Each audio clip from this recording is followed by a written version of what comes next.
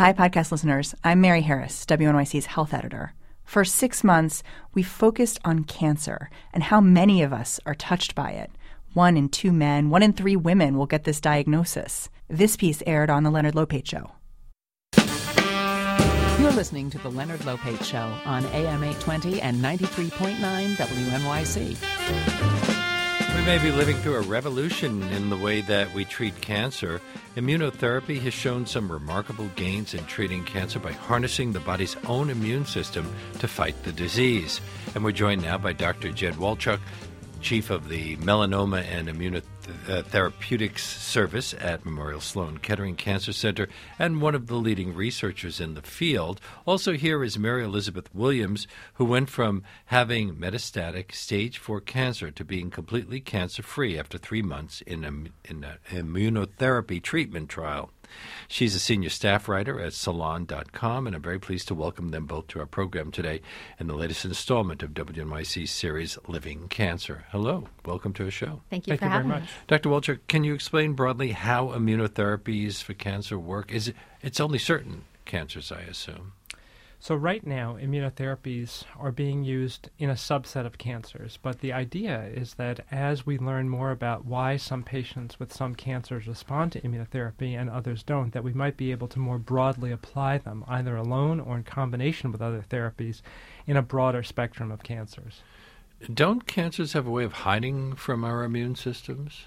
That's entirely true. That's one of the skills that is now recognized as a hallmark of cancer, is being able to shield the tumor from the immune system. And that is actually one of the reasons why it's taken so many years to devise effective ways to overcome those cloaking mechanisms. And how is the immune system response to cancer triggered in this treatment? In the kind of treatment that we've been using most recently, we use antibodies, which are immune proteins, to block critical braking mechanisms that keep the immune system from acting effectively against the cancer.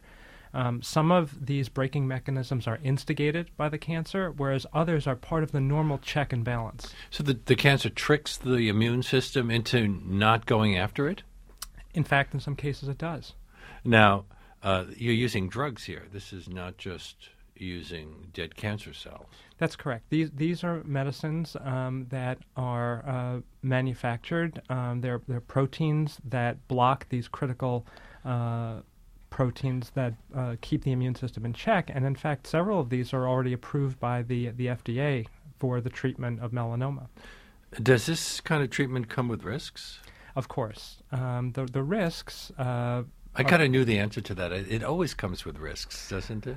Yes. I mean, we always have to balance the discussion of the possible benefits with risks. And this type of therapy has side effects that are unlike what people would normally associate with chemotherapy or other forms of cancer therapy. They represent inflammation of normal body parts, things like colitis or inflammation of the intestines or inflammation of the liver, which more reminds us of autoimmune disease.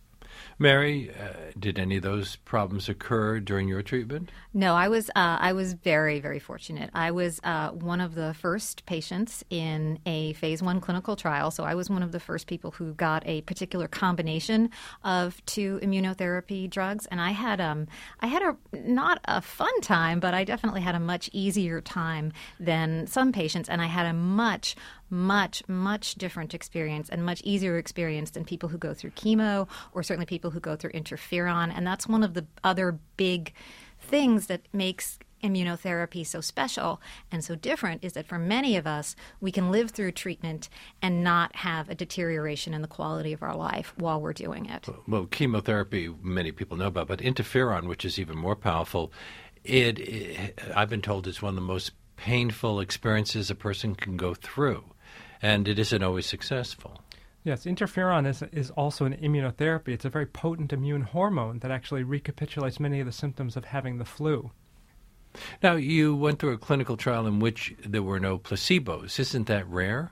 No, that's actually not unusual at all. I had to learn that myself. I went into the clinical trial experience assuming a lot of things that are simply not true about clinical trials, including the fact that for most of them, and certainly in early trials, what happens is you are getting the treatment, and you are also, if necessary, like at any point you would, if it's not working, you would then go back to the standard of care. This idea that we are just guinea pigs when we enter into trials and we're somehow risking not being treated is really not true. And so I was treated with two different, for me, very effective drugs right from day one. Don't people sign up for them looking for a magic bullet? Well, that's the other thing is I think people think that clinical trials are a last resource and that you have to go into trial when you've exhausted every other possibility. And the other thing about clinical trials that I really am trying to educate myself and other people about is that you can be looking into and exploring clinical trials as a patient really on a spectrum of places in your own disease. You've written, if you ever really want to feel like you're chemically tempting the fates, I recommend a phase 1 clinical trial. Well, that's true because I was getting one of the drugs that I was on had not been tried in humans yet, so it was a little intense. But and for me, I was at stage 4, and I did have a particular kind of cancer that I had melanoma. I had a melanoma that had metastasized into my lungs and soft tissue. I was stage 4, which I know Dr. Wolchuk doesn't like to say. Especially to people sitting directly opposite him, but has a pretty dire diagnosis, is a pretty serious, very life-threatening disease. And I was very fortunate that I was with a team of doctors who were able to have a conversation with me very early in the process about clinical trials and about immunotherapy. When you are told you have melanoma, it's almost always a scary moment. The word fatal usually is connected to it. How long were you told you might live? Well, my doctors don't like to talk in those kinds of terms, although I have sat with Dr. Wolchuk at panels where he has bandied about certain time frames. And I know from my own writing, and because I'm writing a book about the experience now, I mean, generally when you have stage 4 melanoma, the expectation is a year or less. There was a piece this morning on Morning Edition in which 3 different responses of doctors were described. One was pretty much not tell the patient anything. The other was tell the patient everything to the point where you've laid it out in the most scary fashion. And the third is kind of like a pep talk. So I actually reviewed that coming over to the studio today, and I think that I kind of come between those different approaches. That I think that physicians who, quote unquote, give patients a certain amount of time are committing a fairly enormous act of hubris. And I often tell my patients that that's God business. It's not people business. And it doesn't always turn out to be true. Often it's wrong. But I think if patients want to know realistically how do most people do, we can talk about medians, and we need to describe what a median means when a number is thrown out there. As human beings, we like these numbers. Did you think that Mary was a good candidate for the trial? I thought Mary Elizabeth was a very good candidate for the trial. She fulfilled the eligibility criteria. She was motivated to participate, and she very courageously volunteered to be part of this. And Mary, you write about having to go through a number of tests to qualify, not being sure how to ace a CT scan. Were you afraid that some feature of your body chemistry would keep you out of the clinical trial? I was. I have a very good friend who's a medical researcher and who gave me a little inside dope before I started the trial. And he told me if you get into this trial, he said this looks very, very promising. This combination looks very promising in animal studies. And he said if you get into the trial, do what you can to stay into it, because one of the things that happens for patients like me who have very limited options is if we are bounced from the trial, and which unfortunately happened to a very close friend of mine, then it's very difficult to get into another trial, and then you have limited your options. So I was motivated to do it, but I was also lucky. I was in otherwise good health, and that's the other thing. When Dr. Wolchuk talks about statistics, is what I really respect about the kind of care that I've received is it always came down to, well, how are you doing? And let's look at where you are, and let's not necessarily look at patient populations, but how do you feel? And if something is changing in your condition, we'll have a conversation then. But it was never, well, I can look at sheets of paper and say this is what's going to happen to you. It wasn't predictive. It was about me as a person, and I think that's very important in healthcare to do that, to see each patient as an individual, and each cancer is a different story. My guests are Mary Elizabeth Williams, who is a senior staff writer at Salon.com, and who went from having metastatic stage 4 cancer to being completely cancer-free after 3 months in an immunotherapy treatment trial.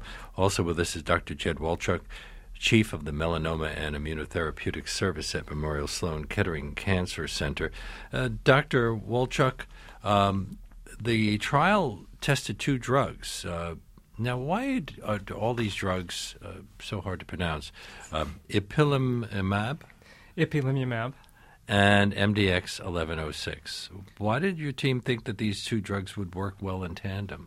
So these are both medicines that get at critical braking mechanisms that keep the immune system from becoming fully active. And we know that both of them had reason to be rational choices to treat this disease.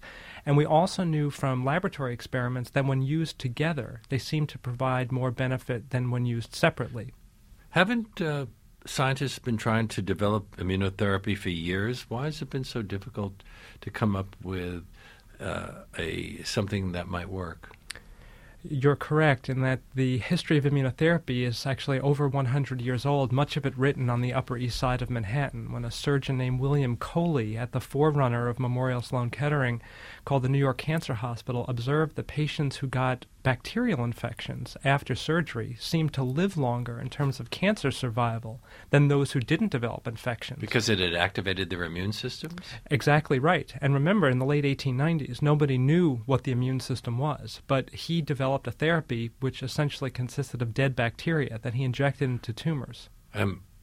What happened with that? Obviously, we have abandoned that approach. We abandoned that approach, but it did enter commercial use in the early part of the 20th century. Actually, Coley's daughter, who was the founder of the Cancer Research Institute, actually interpreted his handwritten records and published them after his death. And I think it took medical researchers about 80 years to understand the mechanism of what was going on underneath the surface. There was an earlier approach to what you're doing that involved injecting the patient with her dead cancer cells and her own dendrites. That sounds like a good idea. It's kind of the same sort of thing we do with dead polio bacilli, isn't it? Yes, so you're referring to something called a dendritic cell vaccine, which is mixing the substance that you want to immunize the person against, in this case dead cancer cells, with, in this case, immune cells called dendritic cells to make them more interesting to the body's immune system. But that hasn't worked. That by itself is not as effective as we want it to be because of this immune suppressive influence that cancers induce in people's bodies. We need to do something even more potent. Now, this is different than chemotherapy and radiation. Would they be better suited for different kinds of cancers? I think is what you're talking about mostly for cancers like melanoma that haven't responded to chemotherapy and radiation? Well, right now, we know that immunotherapy has proven effectiveness in melanoma. It's showing very promising activity in several tobacco-related cancers, non-small cell lung cancer, head and neck cancer, bladder cancer, and kidney cancer. And most recently, a few months ago, we learned about very significant activity in certain types of lymphoma as well for this approach. So I think we are now being awakened to the idea that immunotherapy can have broad-reaching effects. Isn't Gardasil, which protects against certain forms of cancer associated with HPV, a form of immunotherapy? It absolutely is. That is a vaccine against HPV, and these virally related cancers are really the lowest hanging fruit for immunotherapy because they're caused by a bona fide pathogen, something that the immune system is designed to recognize. My guests are Dr. Jed Wolchuk, the Chief of the Melanoma and Immunotherapeutic Service at Memorial Sloan Kettering Cancer Center, and a successful patient, Mary Elizabeth Williams, who also is a senior staff writer at Salon.com. We will continue our conversation after this.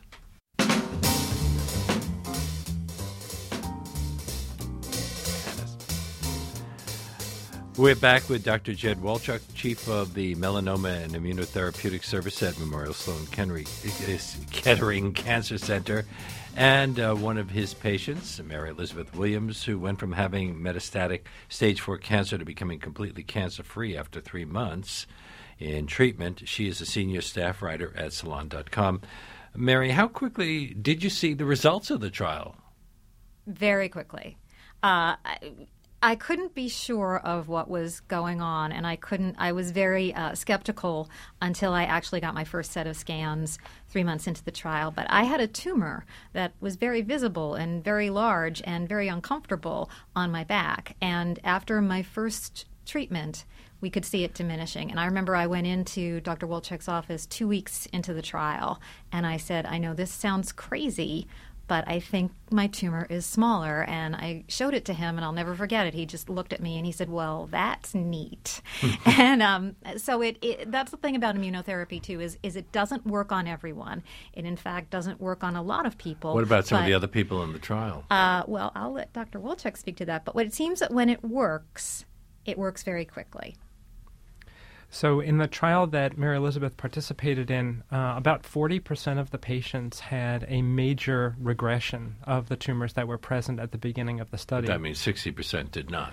Correct. But some of those 60% had a stabilization of their disease. And we know, actually, that because the immune system it's a living organ, it can control the disease even if it doesn't make it completely go away. You also mentioned earlier that Mary was in good health. She's fairly young. I assume those all were factors. Especially in a phase 1 clinical trial, when we don't necessarily know what the side effects are to expect, being young and healthy and having the reserve to sustain side effects should they occur are certainly advantageous. Hasn't there been some conjecture that CT scans can have a negative effect as well because they involve radiation, and radiation can cause cancer? I think this is a current topic of conversation of how much radiation CT scans emit and whether that presents a risk for other cancers. And it's been a very helpful dialogue in allowing radiologists and experts in this area to use techniques that expose patients to the least amount of radiation necessary to get clear images. A caller wanted to know whether stem cell therapy has the potential to treat cancer. So there are techniques now called stem cell transplants, which are very related to what are also known as bone marrow transplants. These are blood-forming stem cells that are being used instead of bone marrow cells, and they are, in fact, curative in some blood cancers. Because the bone marrow treatments have been only partially effective, and they're rather dangerous, aren't they? Or they can be? They're safer now than they used to be. Well, that's reassuring. A breast cancer survivor called and wants to know if immunotherapy works for breast cancer. It's a very timely question from a very informed audience.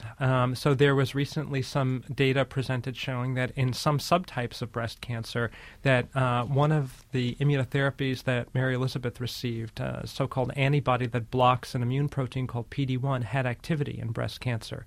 And so we're now very interested in larger clinical trials to answer that question.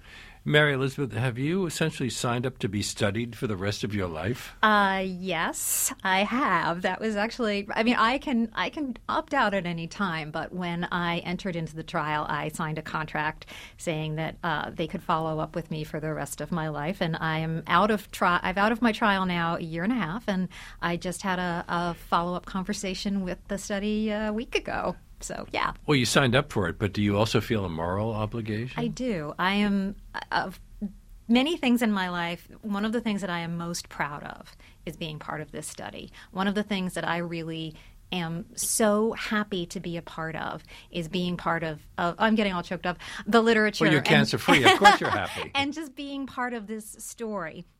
And being able to be followed for what I hope is a very, very long time, and being able to have my doctors have conversations with me, and I hope be part of something that helps other people who are facing a very grim cancer with a very dire diagnosis and very bad statistics.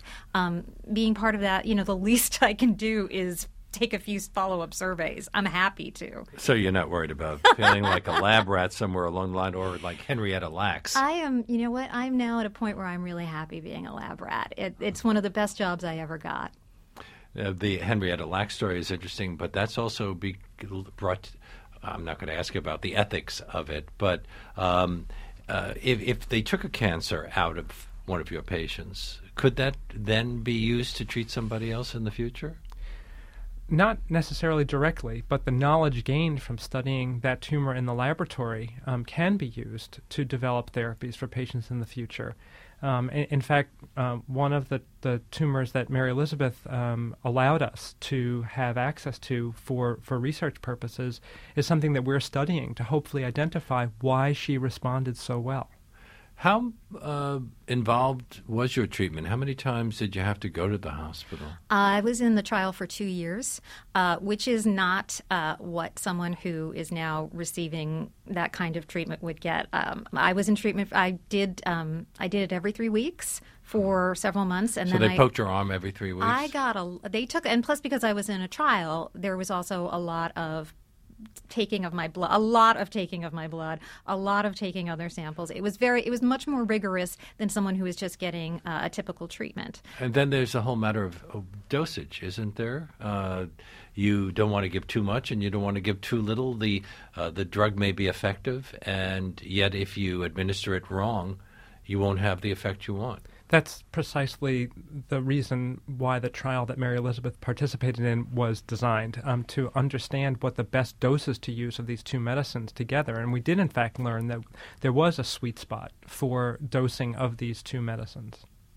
Just because this worked for Mary in a few patients with a specific kind of cancer, should we be skeptical about, or should we be positive about the possibility of it working with a wider range of cancer patients? I think this is an example of why we should be hopeful about what research can deliver. We shouldn't be unrealistic and think that this is going to work for every single person the same way it worked for Mary Elizabeth. This is a very personalized type of situation, which Mary Elizabeth alluded to. The immune system delivers the ultimate form of personalized medicine. But I just want to say what I hope is that 3.5 years ago I was kind of an extraordinary story, and now what I really am enjoying is feeling that this is going to be a much more typical experience for many more patients. We're talking with Mary Elizabeth Williams and Dr. Jed Wolchuk about a new approach to treating some forms of cancer. This is WNYC, WNYC.org. I'm Leonard Lopate. Mary Elizabeth, you wrote, "When I got cancer, I felt like my body had betrayed me on a cellular level.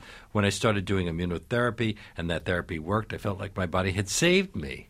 It sounds like there's a huge psychological component to this kind of treatment. It's very huge. There are a lot of aspects of it that are so different from conventional cancer treatment and so different from the typical experience that cancer patients have. And knowing that I've weaponized my own body, and knowing, and we haven't really talked about this yet, that the hope is that then that accomplishment is durable, knowing that then my immune system has ostensibly learned not just to fight cancer, but to keep vigilant about it and to protect me from it in the future is a real game changer. But in some cases, the cancer returns. In other cases, people live cancer-free for the rest of their lives. Do we have any sense of why that is? We don't know that yet, but the real difference, which Mary Elizabeth just alluded to, is that the responses to immunotherapy tend to be durable for years, as opposed to responses to other forms of anti-cancer therapy, which rarely have that form of durability. And I think that's because we're weaponizing, if you will, a living organ in the body to try and remember what the cancer looked like so that it can constantly be vigilant. The immune system remembers the vaccines that we get as babies and keeps us protected for decades. And so our hope is that now that Mary Elizabeth has been immunized against the melanoma in, we think, a meaningful way, that her immune system will constantly be on guard.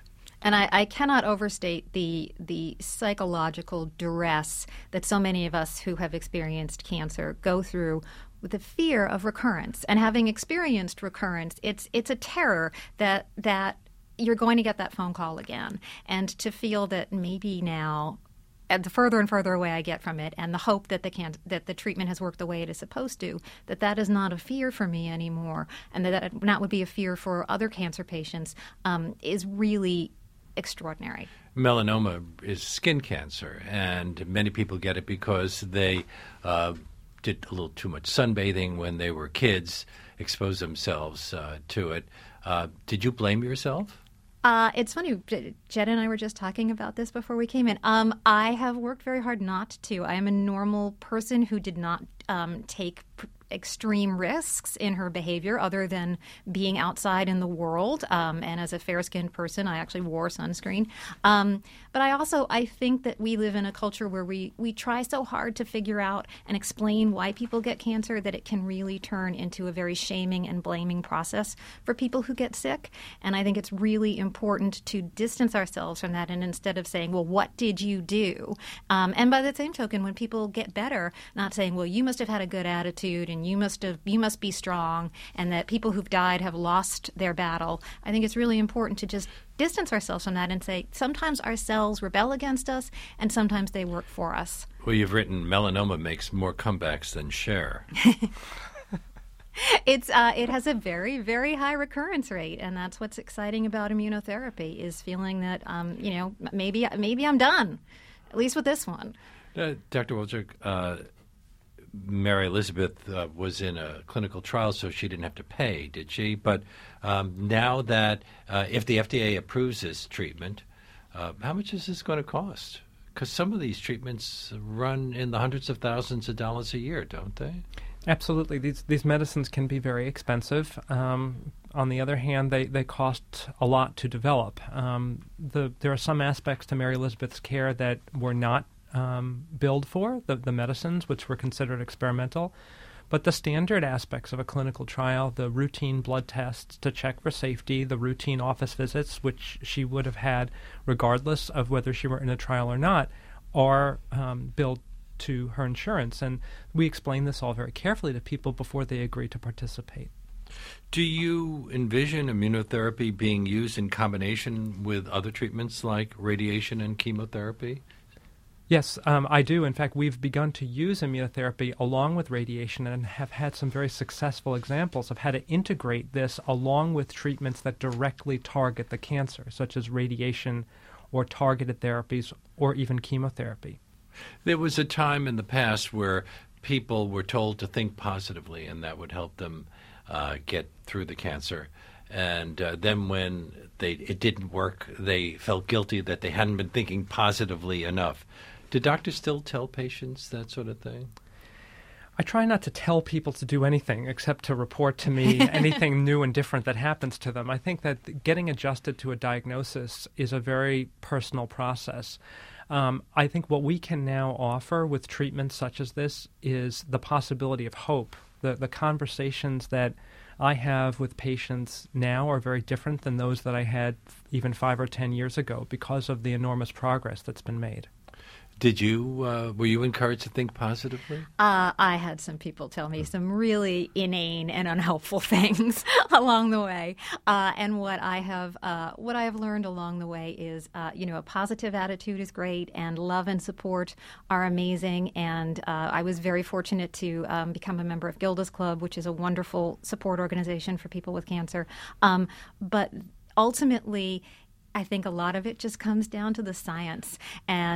And the science works on some people and it doesn't work on others. And I have lost too many wonderful friends who thought positive thoughts and ate kale that I just have to believe that there's a little more to it than staying on the sunny side. And I think everyone who experiences cancer needs to embrace that and understand that it's not our fault. Some people told you to change your diet? Oh, sure. Yeah. Then that, change your diet. And I'm not going to say some of the incredible quackery suggestions that have been given to me, but I've been given some crazy quackery suggestions, and I really prefer science. But Dr. Wojcik, the psychological side can have an impact, can't it? If you think, if you are psychologically prepared to fight it isn't that better than if you just fall into a deep depression, or does that not matter? No, I think it matters a lot. And I think that patients who have a sense of hope and have a sense of positivity are more likely to embark upon novel therapies, follow through with them, not stop them early when perhaps the benefit is not observed at an early point in time. So I don't think there's any harm in having optimism at all. One of your friends, you say, Mary Elizabeth, calls herself a veteran of cancer, not a survivor. I love that phrase. I think that that sums it up so much better because, as I said before, for so many of us, there is that lingering fear of a return that many of us have to live with. And I also think that survivor just almost sometimes makes it sound like it's just past. And whatever, even if I never have a recurrence, and I hope I don't, I live with my cancer experience every single day. My cancer is part of my life now, and that is not past tense. That is very present. Dr. Walchuk, when do you think the FDA might approve the drug combination that Mary Elizabeth was on? I don't know yet, but because of the phase 1 trial that Mary Elizabeth participated in, we very quickly enrolled phase 2 and phase 3 studies. We expect to have data from those studies in the next 2 or 3 months, so hopefully soon. And how many studies does it have to go through before the FDA even considers approving it? Well, so this is actually a moving target. Some of the most recent medicines that have been approved to treat melanoma, some of these immunotherapies were actually approved on phase 1 data because if the data is compelling, it doesn't matter that there was no placebo group. That's what we saw with HIV, AIDS, where people didn't want to wait to go through all the different trials because people were dying. And people are dying from melanoma and other cancers still, despite the fact that we know so much more today than we even knew 10 or 15 years ago. That's exactly right. And I think the pace of development of these medicines is also a source of hope, that patients are not waiting years and years to have access to things that have a very reasonable chance of helping. Because we don't have years and years to wait. I want to thank you so much for being part of the WNYC series called Living Cancer. And my great thanks to two of you for being on our show. We've been speaking with Dr. Jed Walchuk, who's chief of the Melanoma and Immunotherapeutics Service at Memorial Sloan Kettering Cancer Center, and Mary Elizabeth Williams of Salon.com, who is a what cancer veteran? A cancer veteran. Congratulations. Thank you. Thank you for having us. For coming back from the wars to be on our show. Thank you. Thank you.